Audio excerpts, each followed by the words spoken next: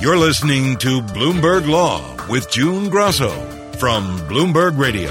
Chief Justice John Roberts went back in history to the Aaron Burr treason trials in 1807 and Chief Justice John Marshall's seminal rulings to find precedent for his majority opinion in Trump v. Vance, the case authorizing the Manhattan District Attorney to subpoena President Trump's financial records. It must be nice to have Washington on your side. It must be nice. It must be nice to have Washington on your side.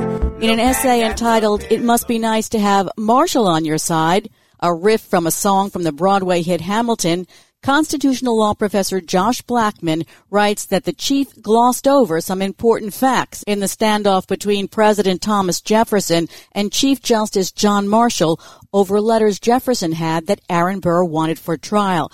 So did Marshall really win the standoff over the documents, or did Jefferson? Josh Blackman joins me now. He's a professor at the South Texas College of Law. Josh, explain why Chief Justice John Marshall still looms so large at the Supreme Court. John Marshall was the first great Chief Justice, and he set many of the court's most important precedents. In Marbury v. Madison, he expanded the power of the court to declare laws unconstitutional. In Gibbons v. Ogden, he defined the meaning of commerce. In McCulloch v. Maryland, he defined what are called necessary and proper powers. In all these cases, Marshall set the first precedent. And to this day, the court looks back at him as the sort of oracle of American constitutional law. So if you read Chief Justice John Roberts' majority opinion, he refers to Marshall's rulings from Aaron Burr's treason trial. For what general propositions is he referring to them? During the Aaron Burr treason trial, Burr, the former vice president who most famously killed Alexander Hamilton in a duel, Burr sought certain documents from President Jefferson. He thought those documents would help his defense. Jefferson didn't want to turn them over. So Marshall issued a subpoena. There's a request from a court to produce a document.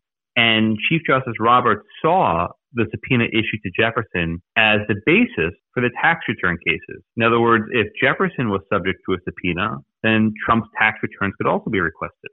And Jefferson asserted the now famous "the president has immunity from subpoenas" argument. Right. Trump argued that he was absolutely immune from a subpoena, that these documents cannot be requested at all. And the court looked to the Aaron Burr trial as evidence to the contrary, that the president can be subject to the judicial process. You're right that in Roberts' decision, he didn't mention a few things or he glossed over them. He didn't mention that in the beginning of the dispute, Jefferson agreed to provide the documents voluntarily. Explain why that's important. You know, many people last week were watching on Disney Plus the Hamilton musical, which presents a beautiful story that's mostly historically accurate. It's somewhat sanitized to gloss over some rough spots in history from Hamilton, Washington, Jefferson, and others. I view John Roberts' rendition of the facts as similar to the Hamilton musical. It tells a great story with a happy ending, but skips all the bumpy parts. As it turns out, Jefferson ignored Marshall's subpoena. He didn't follow it. He said, "I will voluntarily provide a redacted copy of the document." That is a copy of the document that had parts crossed out that he found confidential. Marshall demanded that Jefferson come to the court in person. Jefferson said, "Screw that." He didn't send anyone in his place. He never provided documents requested as they were requested. So if you look at this history in this battle between Jefferson and Marshall, I think Jefferson won. I think Marshall looks dumb in hindsight. He sort of issued this order that was ignored. But in the court's rendition of facts, Marshall is the king. He could do no wrong.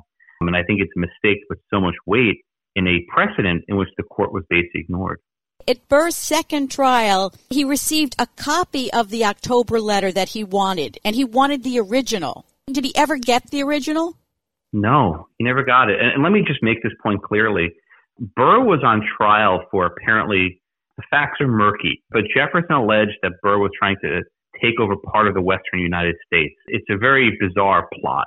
One of the pieces of evidence was a letter that this general wrote to Jefferson, General Wilkinson. And this letter alleged that Burr was basically a foreign agent. Now, the irony is that Wilkinson was a spy. He was actually paid by the Spanish, and he was setting up Burr. So the entire case was bunk. That's not really relevant. Burr wanted the original copy of the Wilkinson letter. Now, why original? Well, there were no photocopy machines back then, right? There were people copying documents by hand. And as everyone knows, when you copy something by hand, you can make mistakes deliberately or accidentally. And Burr worried that parts might be left out or omitted, so he wanted the original. Jefferson would only give a copy, and at that, he gave a copy with certain parts cut out. And those are portions that Jefferson thought would pertain to national security. Burr said, I want the original, I want a complete document. And he never got it. If we could analogize, this would be like Trump handing over his tax returns, but the line that says total income would just be, blacked out. Like, we don't want to put the bottom line because that would be too embarrassing. In the beginning of the process, before Marshall had issued any orders, Jefferson wrote a note saying he would voluntarily comply. How did it disintegrate from there? In the history of our republic, the political branches found a way to get along voluntarily. They said it's good for the country if we go along with process. But I think there's a big difference between voluntarily complying versus complying at the point of an order. The reason why is with a voluntary compliance, there's give and take.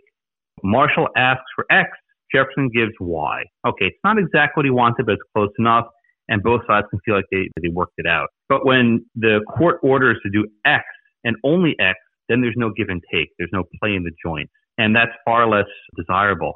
There have been many clashes between the president and Congress before, right, where the Congress wants documents and the president doesn't want to give them. But historically, they've been able to work out some sort of middle arrangement. They've been able to figure out a deal. In recent years, that spirit of compromise has largely died. But what's novel about the New York District Attorney's case, Cyrus Vance, is that it wasn't a request from Congress. It was a request from a state prosecutor, which is novel. So even if the Burr trial provided some precedent that was in a federal court, Vance's case was in a state court. I do think that makes some difference. It didn't make a difference to the court, but I think there is a distinction there. Does the case also stand out because Chief Justice Roberts had to go all the way back to the 1800s to come up with this precedent? Well, I think Chief Justice Roberts went back to the 1800s to make it seem like he wasn't doing that much. Chief Justice Roberts, before he was on the court, was a lawyer, and he was a good one. And he was a brilliant writer. I think he's probably the best writer in the court today. He has such good writing skills. It's remarkable. But I think Roberts' greatest skill is to do a lot without making it seem like a lot of work, right? He reached a very important conclusion, but does it in a calm, nonchalant fashion, as if there's no big deal. What's the big deal? We've been doing this all along. So he says, look, I'm not doing anything new. I'm only doing what John Marshall did 200 years ago. So everything's normal. And I think what you have to recognize is that this was an expansion far beyond what Chief Justice Marshall did 200 years ago. And if you look at the history, Marshall is largely ignored, and that's not a strong footing to rely on. The Chief Justice offers what I call a sanitized version of history, and it's one that only tells the judiciary side of the story. It doesn't tell the executive side of the story. If we look at this clash, truly the executive prevailed. But this sort of fixation on John Marshall, what I call this obeisance, blinds the court to the fact that governance is more complicated. And you can't just look at John Marshall's one-sided account. You have to look at what happened after the fact, the actual clash, not the court's feckless order that was ignored. When Jefferson ignored Marshall's orders, Marshall did nothing to ensure compliance at that point. He just sort of dropped it? Well, there were a couple orders, but if I can grossly summarize, Jefferson was willing to give either a copy of the document, not the original. He was willing to give a redacted version of another document, or have one of his subordinates go to the court. He was not willing to give the original, not willing to give the unredacted document, and not willing to physically go to Richmond to deliver it as Marshall requested. You may say, oh, Josh, that's close enough. Well, generally when a court says jump, you say how high, right? You don't get to negotiate.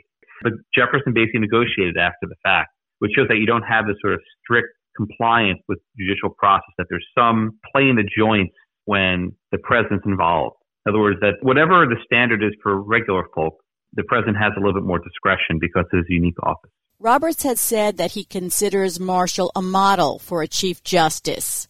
Does he refer to him in many opinions? All the time. All the time. It's an obsession. It's a sycophantism, if you will. Roberts often speaks of the great Chief Justice. He relied on Marshall in his famous Obamacare decision. He's relied on him in many other cases where he talks about restraint. It's a sort of veneration, this hero worship of a person. And I don't blame him. Marshall is a remarkable jurist. I don't want to minimize it. I mean, in this Burr trial, it lasted a couple months. He wrote hundreds of pages of opinions, 200 pages by hand with a quill, right, by himself. He would just sit there all day in court, and he would write opinions all night. And at one point he said, "I'm sorry for your errors. I haven't had a chance to read my work yet." He would just write in one draft. So, I mean, it's stunning the amount of work he did. But we should put Marshall in the proper context. He was a justice of the court. He issued a ruling on a case. The president wasn't very interested in following it. And those two sides of the story should inform these sorts of disputes over tax returns. But we only heard one side of the story. The narrow issue about the presidential subpoena is far more complicated than the court made it seem. I think in this battle between the separation of powers, on paper, Marshall looked like he prevailed. But if you look at what happened, Jefferson won this one. Not even close. Thanks, Josh. That's Josh Blackman, a professor of constitutional law at the South Texas College of Law. And that's it for this edition of Bloomberg Law. Remember, you can always get the latest legal news on our Bloomberg Law podcasts, wherever you get your favorite podcasts. I'm June Grosso. Thanks so much for listening. And remember to tune into the Bloomberg Law Show weeknights at 10 p.m. Eastern, right here on Bloomberg Radio.